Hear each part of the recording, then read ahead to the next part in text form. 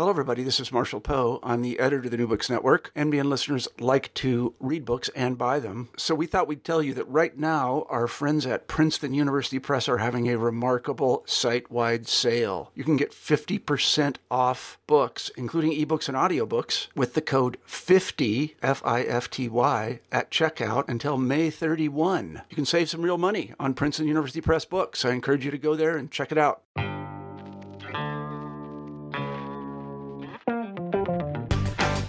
Welcome to New Books in Critical Theory, which is a podcast part of the New Books Network. On this episode, I'm talking to Kimberly Chong, who's a lecturer in anthropology at the University College London, about her new book, Best Practice, Management Consulting and the Ethics of Financialization in China, which is published by Duke University Press. So welcome to the podcast. Hi, Dave. Yeah, thank you. Thank you for inviting me. It's great to have you on, and it's great to be talking about this brilliant and really interesting book that is both, I guess, a very global, kind of big picture book that tells the story of management consulting, financialization, but also is a story about contemporary China as well. There was just so much kind of fascinating stuff in there. The way to probably kind of introduce the book is, I guess, to kind of give us a sense of why you're interested in writing the book, both in terms of kind of these broad theories of financialization, the specifics of kind of management consultancy, and then why these themes in China. Sure. So most large organisations, whether they're multinational corporations or big public sector organisations, will have hired management consultants at some point. Management consultants play a very important role in determining kind of prevailing work practices, lived experiences of labour, and also the kinds of business models and economic forms that we see in the global economy. In short, they have a huge amount of power and influence. At the same time, their expertise is very much subject to question. It's not easy to ascertain if the kinds of prescriptions that management consultants give to their clients actually have their desired effects. Do they work? Do consultants actually make things better? And yet, despite these question marks over their expertise, they continue to flourish. Consultancy, the consulting industry is growing very rapidly. So it was these two aspects that really kind of grasped my interest. The fact that management consultants have a growing influence in shaping global economic forms. At the same time, they have a kind of shaky expertise. This kind of was a starting point for my investigation. I think it was really interesting early on in the book. You've got this line, I think it's something like, you wanted to know what management consultants do and how they do it. And it sort of struck me that, for an industry that is both incredibly economically important, but also is like clearly, sort of transforming the social in a variety of different ways, it'd be kind of strange if we were kind of like, well, what do doctors do? Yeah. How do they do it? Although that's obviously been like a tradition in bits of anthropology and sociology. I guess the sort of like the setting for those questions really matters as well. And you worked with a particular organisation, which you call Sisteo in the book. Yep, that's right. And you worked with them in China, although they're a global player with lots of different bits and offices across the globe. And it'd be good to get a sense of that kind of like what they do and how they do it in the Chinese context and in the context of Sisteo as well. So as you say, Sisteo is a pseudonym for this global management consultancy, which I managed to gain access to. So they're already established in Europe and North America. And at the time of my fieldwork, they were starting to set up operations in China in the early noughties. So I did my fieldwork from 2007 to 2009, but they had already set up just before then. So this was very much the second phase of Deng Xiaoping's market reforms. China, as sort of everyone knows, has turned away from a socialist command economy towards one that is based on market principles. And this became much more pronounced from the 1990s. And something that's very important for the management consulting industry was the fact that state-owned enterprises were either privatized or corporatized. And so the ones that are corporatized were then floated on stock exchanges. Now, these corporatized SOEs, or state-owned enterprises, sought the services of Western management consultancies, global management consultancies, including Sisteo, to help them prepare for their stock market flotation. And the kind of consultancy that Sisteo does was very much critical to them being asked to help out in this process. So most people will have heard of kind of strategy consultants, the likes of McKinsey. However, the largest management consultancies, both in terms of headcount and profit, are ones which sell consulting solutions that involve IT in some kind of way. So selling IT management systems or IT-enabled outsourcing. And this is exactly what Sisteo does. So it would sell IT systems, in particular, one called ERP systems, enterprise resource planning systems, to state-owned enterprises. And these were kinds of representations of modern management to assuage investors that the concerns of investors who might be worried that SOEs are not operating according to global norms. By installing modern management IT systems, you sort of say, well, actually they're just like other big blue chip companies that you've heard of.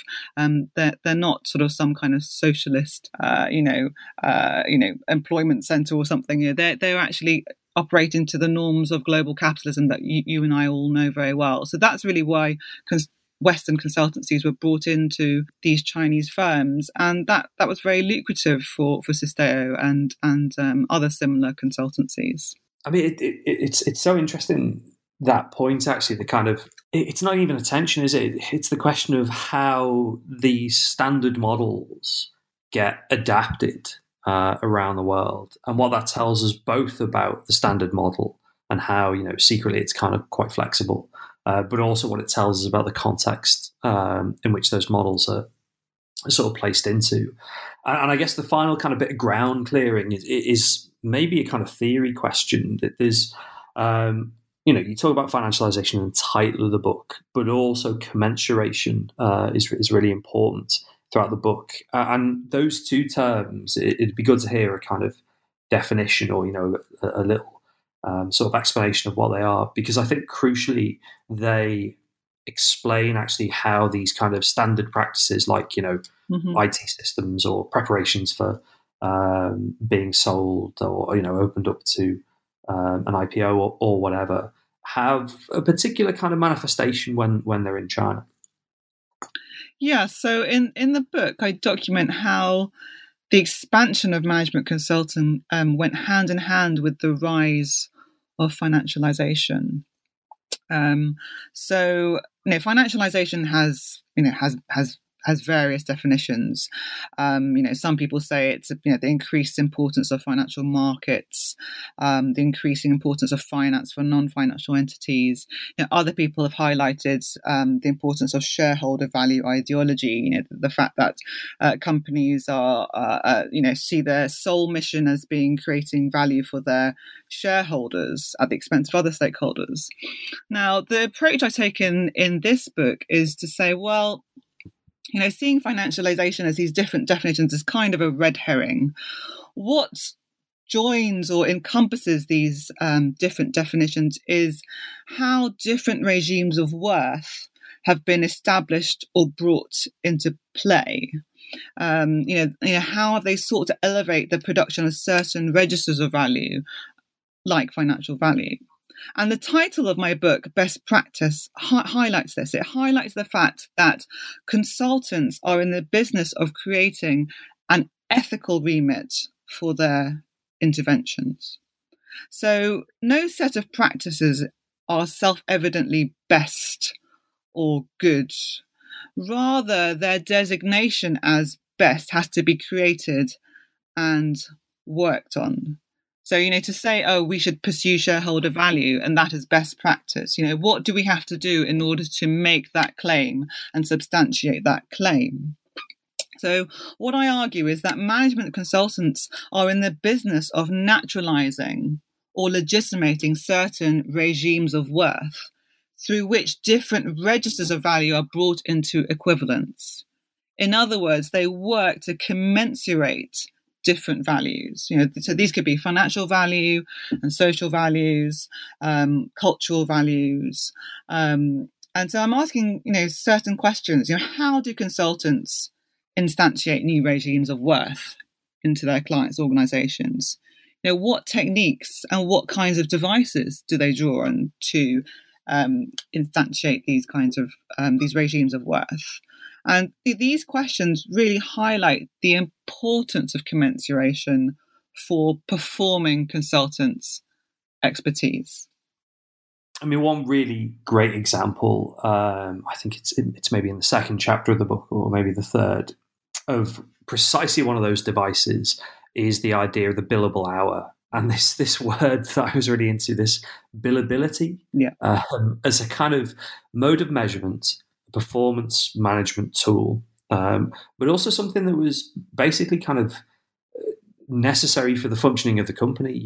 Without it, it was almost kind of impossible to see how the company could function. And I wonder actually whether that could be used as an example to kind of talk about commensuration in practice through what seemed to be sort of like, quite a complicated and highly gameable system of measurement.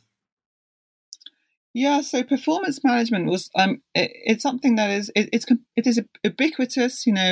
Most of us will have come into contact with performance management, whether in our own employment or we know other people who are managed via performance management, and in many ways, people know that it's highly problematic.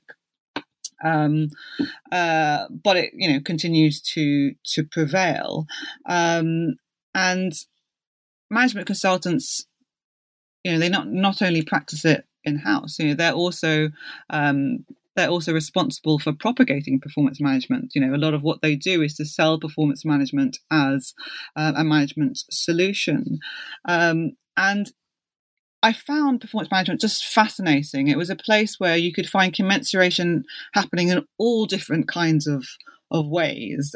It's really integral to things like rating and ranking employees, which you see in many different kinds of organizations. And this idea that you can judge an employee's performance by objectives that they set themselves. That sounds great. But in practice, it's actually very difficult to compare the performances of different employees. To do that, you need to narrow down the range of criteria, which in itself is a moral and political choice about what are the suitable criteria, which can be used to measure performance.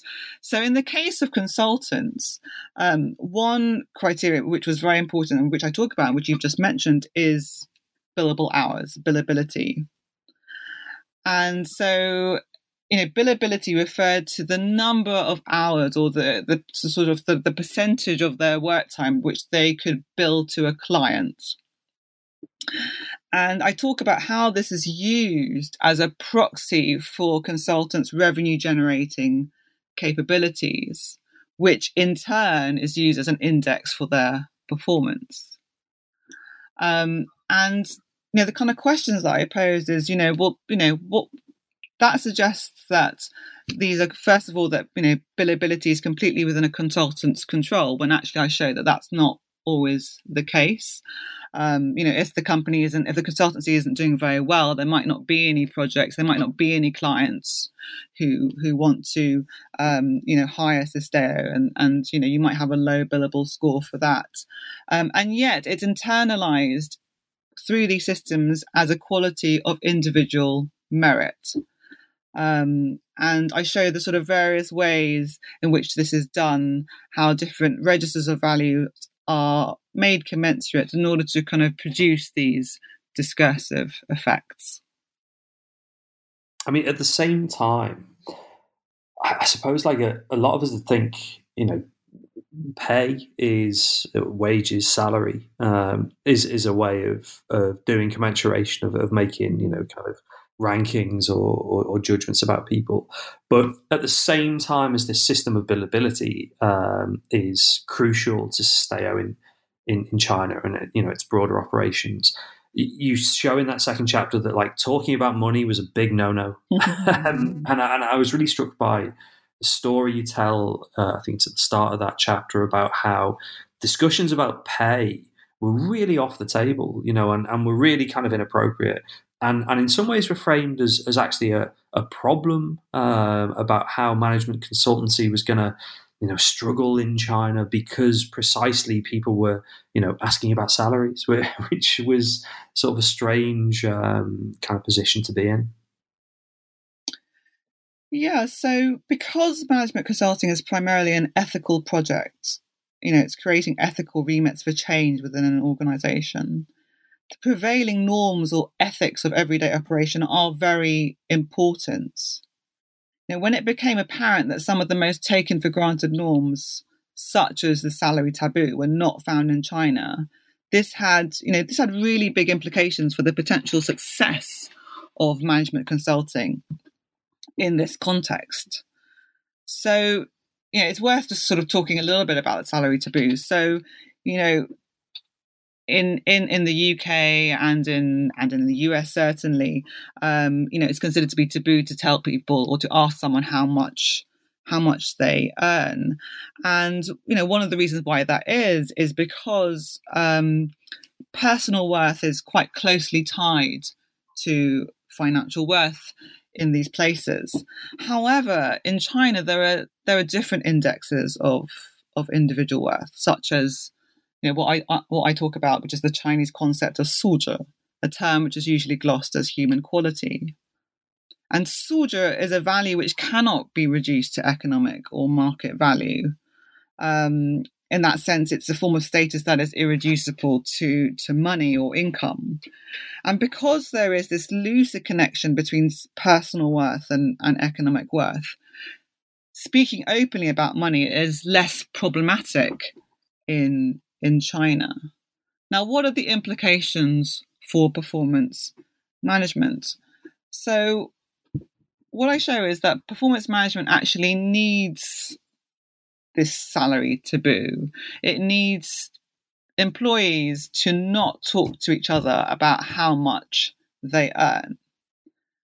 What we're told in performance management is that what you are paid is supposed to be tied to your performance, tied to merit.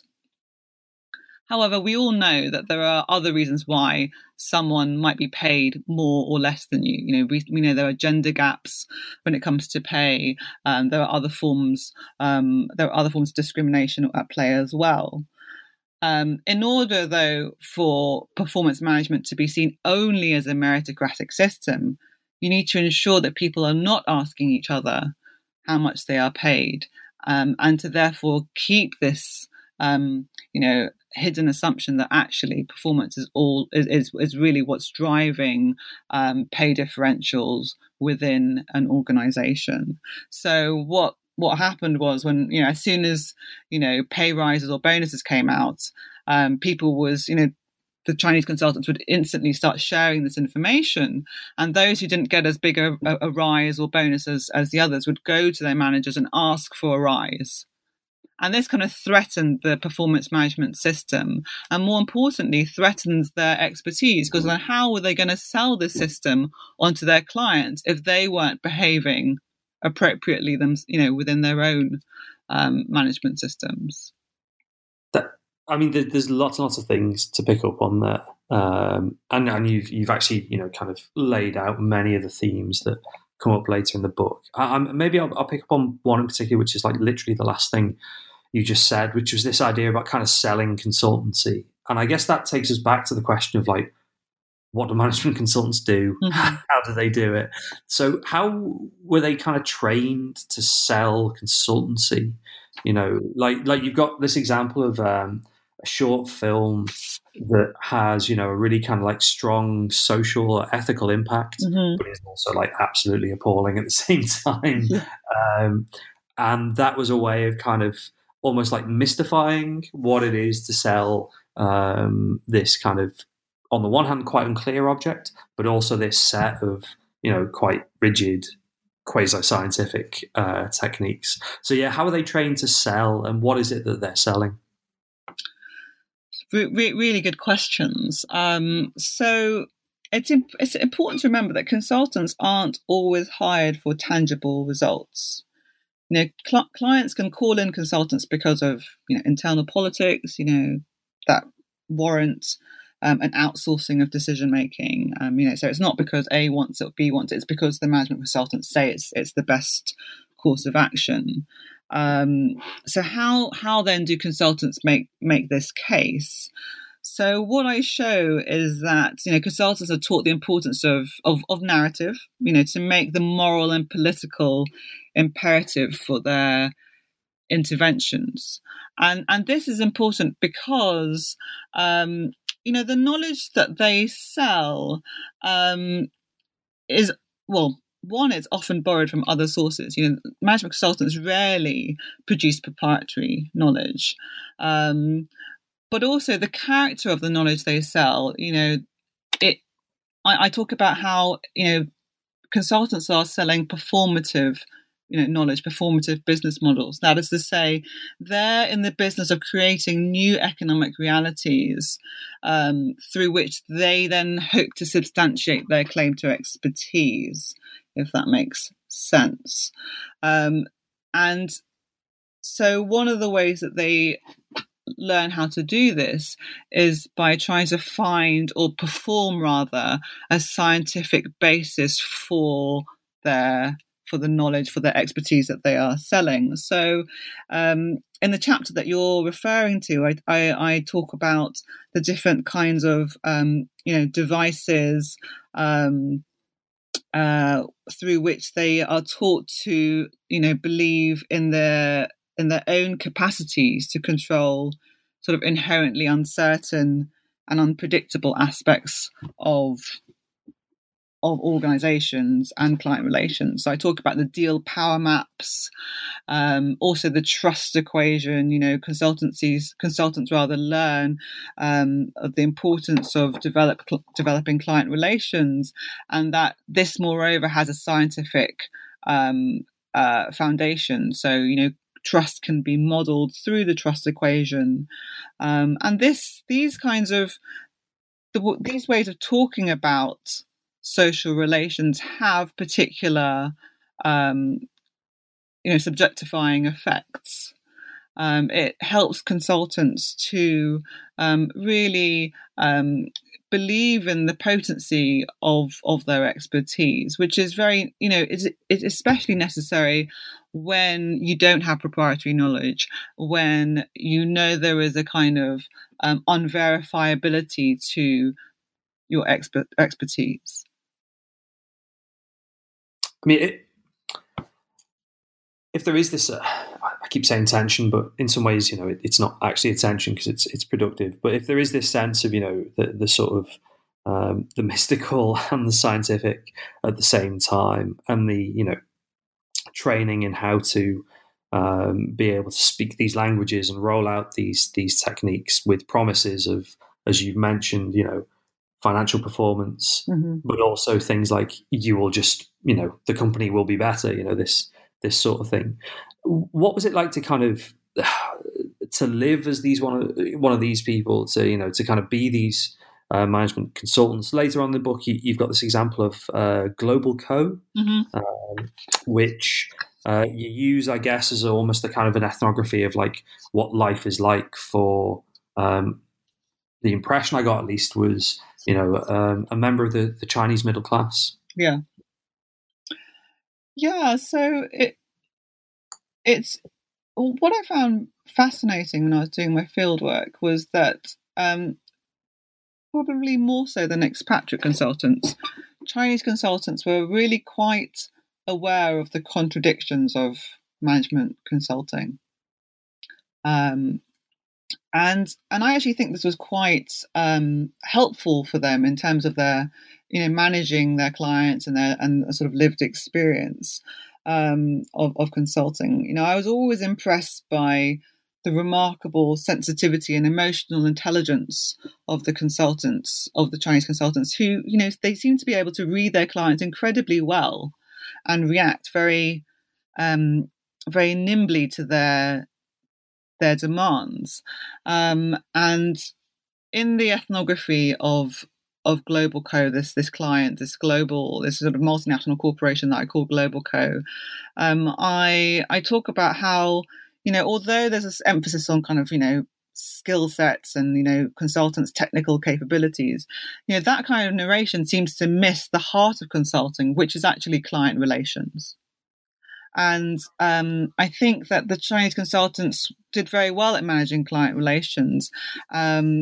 But there was this, they were really being pulled sort of in different directions all the time. The clients were always making demands on them, and they were expected to almost kind of disappear into or melt into the client's organization. And I talk about how there's a sort of a liminal experience of being a management consultant. On the one hand, they are Sisteo consultants, and they're supposed to be ambassadors for the company. On the other hand, they spend the majority of their time inside their clients' organizations. And in order to, foster good client relations, they have to, almost be kind of seamless with their clients. And some of them, they even have, their clients' email addresses. They have an email address of their client's organization, rather, and they need to behave in a way that is acceptable to their clients. And so this sort of leads to this in-betweenness. They have to at once fulfill the kind of professional protocols of being a Sisteo management consultant. At the same time, they need to fulfill, or at least, resonate or embody the norms and values of their clients. And I think this is actually quite difficult and quite a stressful thing to do. But I think the consultants did it very well, especially those who had been there for a while, and they had learnt that this was really what it meant to be a good management consultant. I mean, there's other examples in the book of particular kinds of labour and labouring spaces that speak more directly to the kind of global nature of management consultants as a sort of economic practice. But I wonder if we might talk a little bit more about that, not set of tensions, but that kind of like balancing of the Chinese context. And right towards the end of the book, you sort of drill down into something that is a fairly sort of standard idea in many of our discussions of contemporary business, which is corporate social responsibility. But that kind of everyday lived reality that you've just described manifests itself sort of differently in the Chinese context when it comes to CSR, with placements, social impact schemes. You might actually, the story of the charity bike ride was really interesting. Mm-hmm.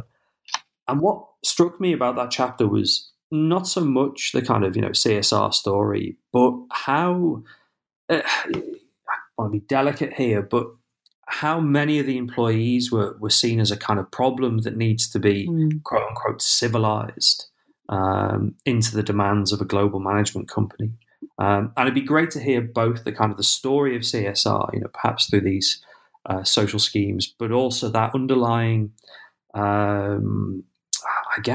civilizing project, which I must admit I found kind of highly problematic.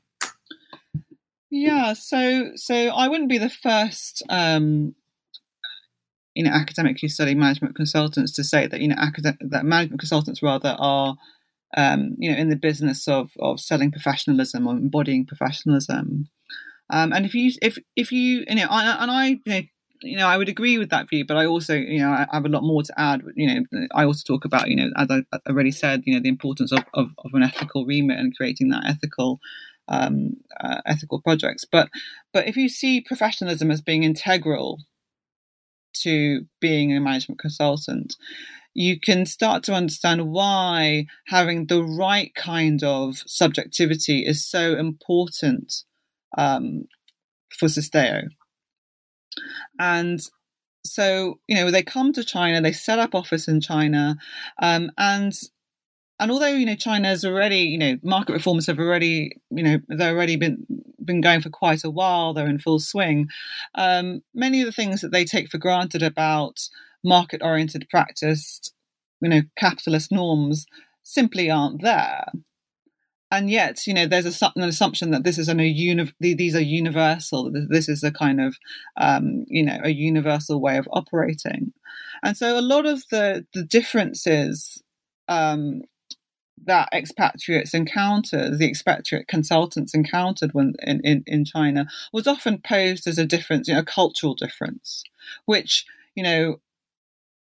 I found always highly problematic, and a very simplistic answer for explaining why certain initiatives won't work.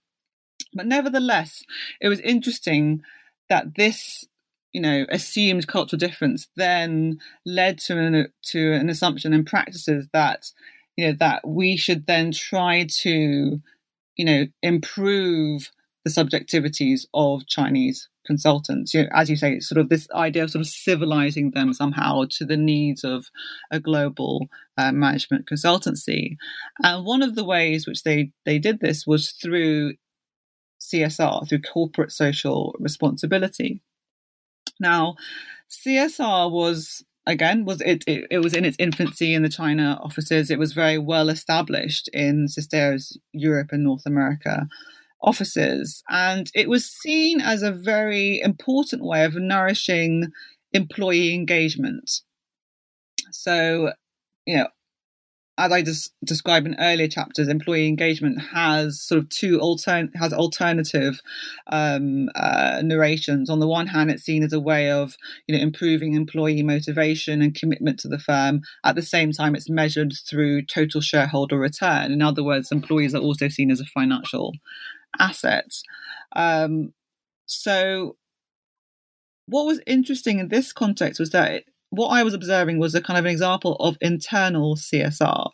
CSR is often associated with companies that, clearly produce harmful effects. So, tobacco companies, oil companies. And so those kind of companies, they're very concerned about the kind of reputational benefits that CSR might confer. Management consultancies, by contrast, can seem, they seem pretty benign. But in fact, management consultancies can be quite destructive. They can wreak harm through, restructuring, IT systems that don't work. They divert funds which have been earmarked for other purposes. The NHS spends millions of pounds on consultants, for example. So there is this question of, do management consultants, do their interventions work? Is it fraud? And therefore, there's clearly a need to conspicuously ethicize their work and the company's reputation. And this was important not just externally, but also internally. Consultants, they are very aware that there are question marks over their expertise and about what they're doing to other organizations. And there is this need to fill this kind of moral and social vacuum.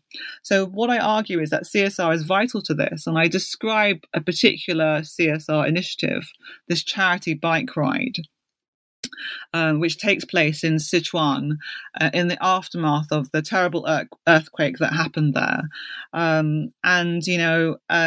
What was very interesting was, I joined the consultants in cycling across Sichuan, and I was able to get a lot of have a lot of conversations with them about what exactly they were doing and what they thought this bike ride was achieving. And what I found was that actually there are particular assumptions that underpin CSR. You find that CSR tries to fill in the gaps of the state. It happens when the state is usually absent. So it's the idea that if we didn't come here, then these children wouldn't have a school. We're here to help rebuild their school that got that fell down during the earthquake. Now that kind of ethical impetus doesn't really have traction if the consultants say, yes, but even if we didn't come here, wouldn't the state have rebuilt it anyway, right? So in other words, CSR doesn't quite work. It doesn't have the same ethical effects when there is a strong state like you find in China. And because it doesn't have the same kind of ethical effects, it also doesn't have the same subjectifying effects that is desired as an internal kind of management practice, if that makes sense. I mean, it's so fascinating because all the way through the book is that, kind of question of almost what will win. Will, the practices of commensurization and the associated kind of, little financialized subjects that it might produce, how will it be adapted to the Chinese context? And I mean, what will win is not an appropriate question, to ask, both a kind of fascinating bit of anthropology, but also a really rich anthropological study. But yeah, what will win? Will we see maybe the kind of re-exporting of a particular Chinese mode of commensuration back to the States, back to Britain?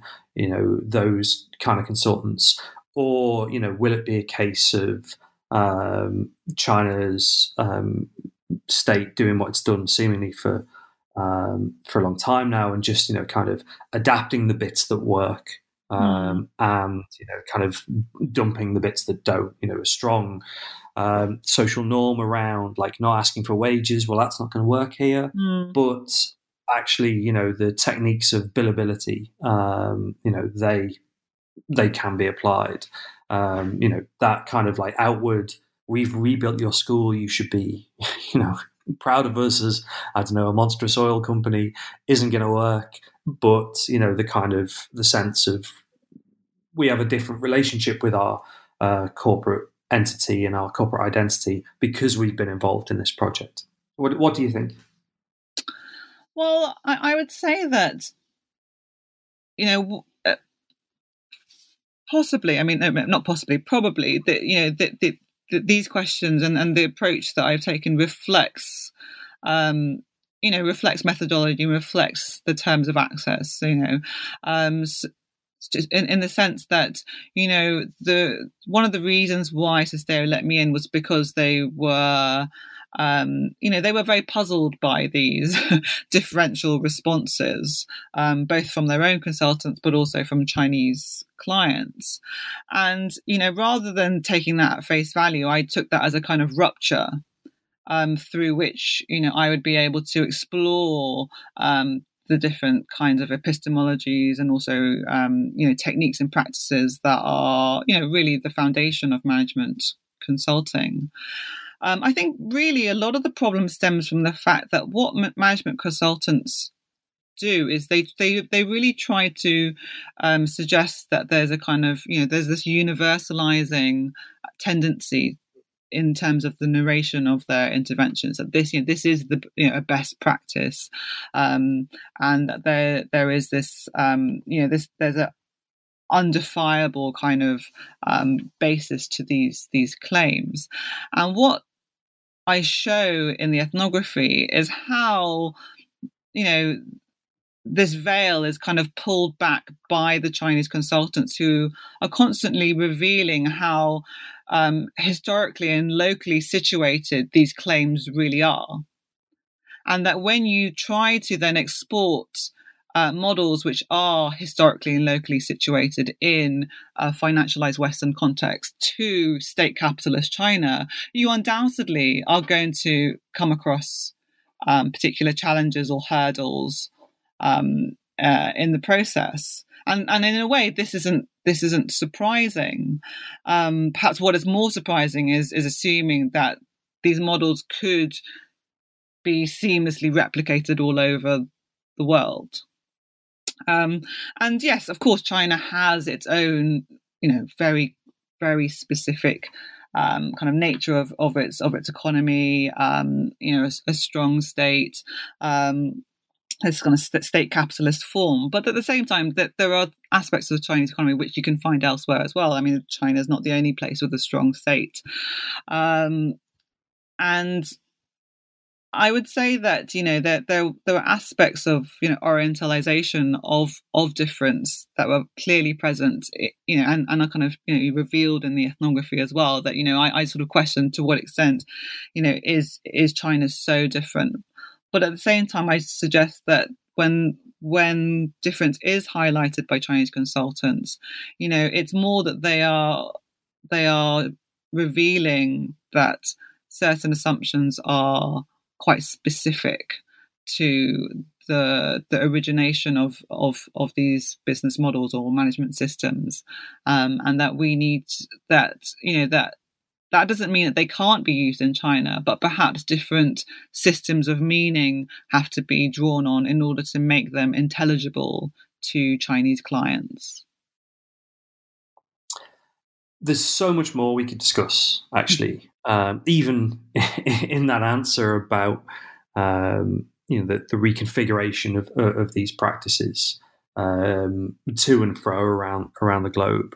But I guess.